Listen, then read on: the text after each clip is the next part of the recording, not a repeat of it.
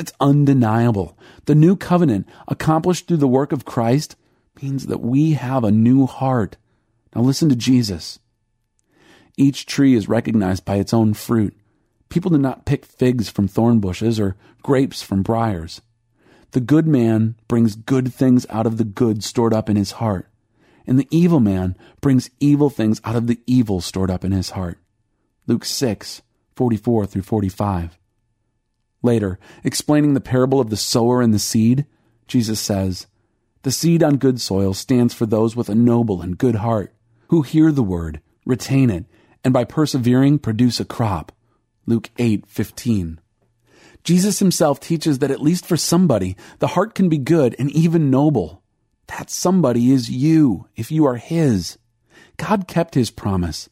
Our hearts have been circumcised to God. We have new hearts. Do you know what this means? Your heart is good. Let that sink in for a moment. Your heart is good. What would happen if you believed it?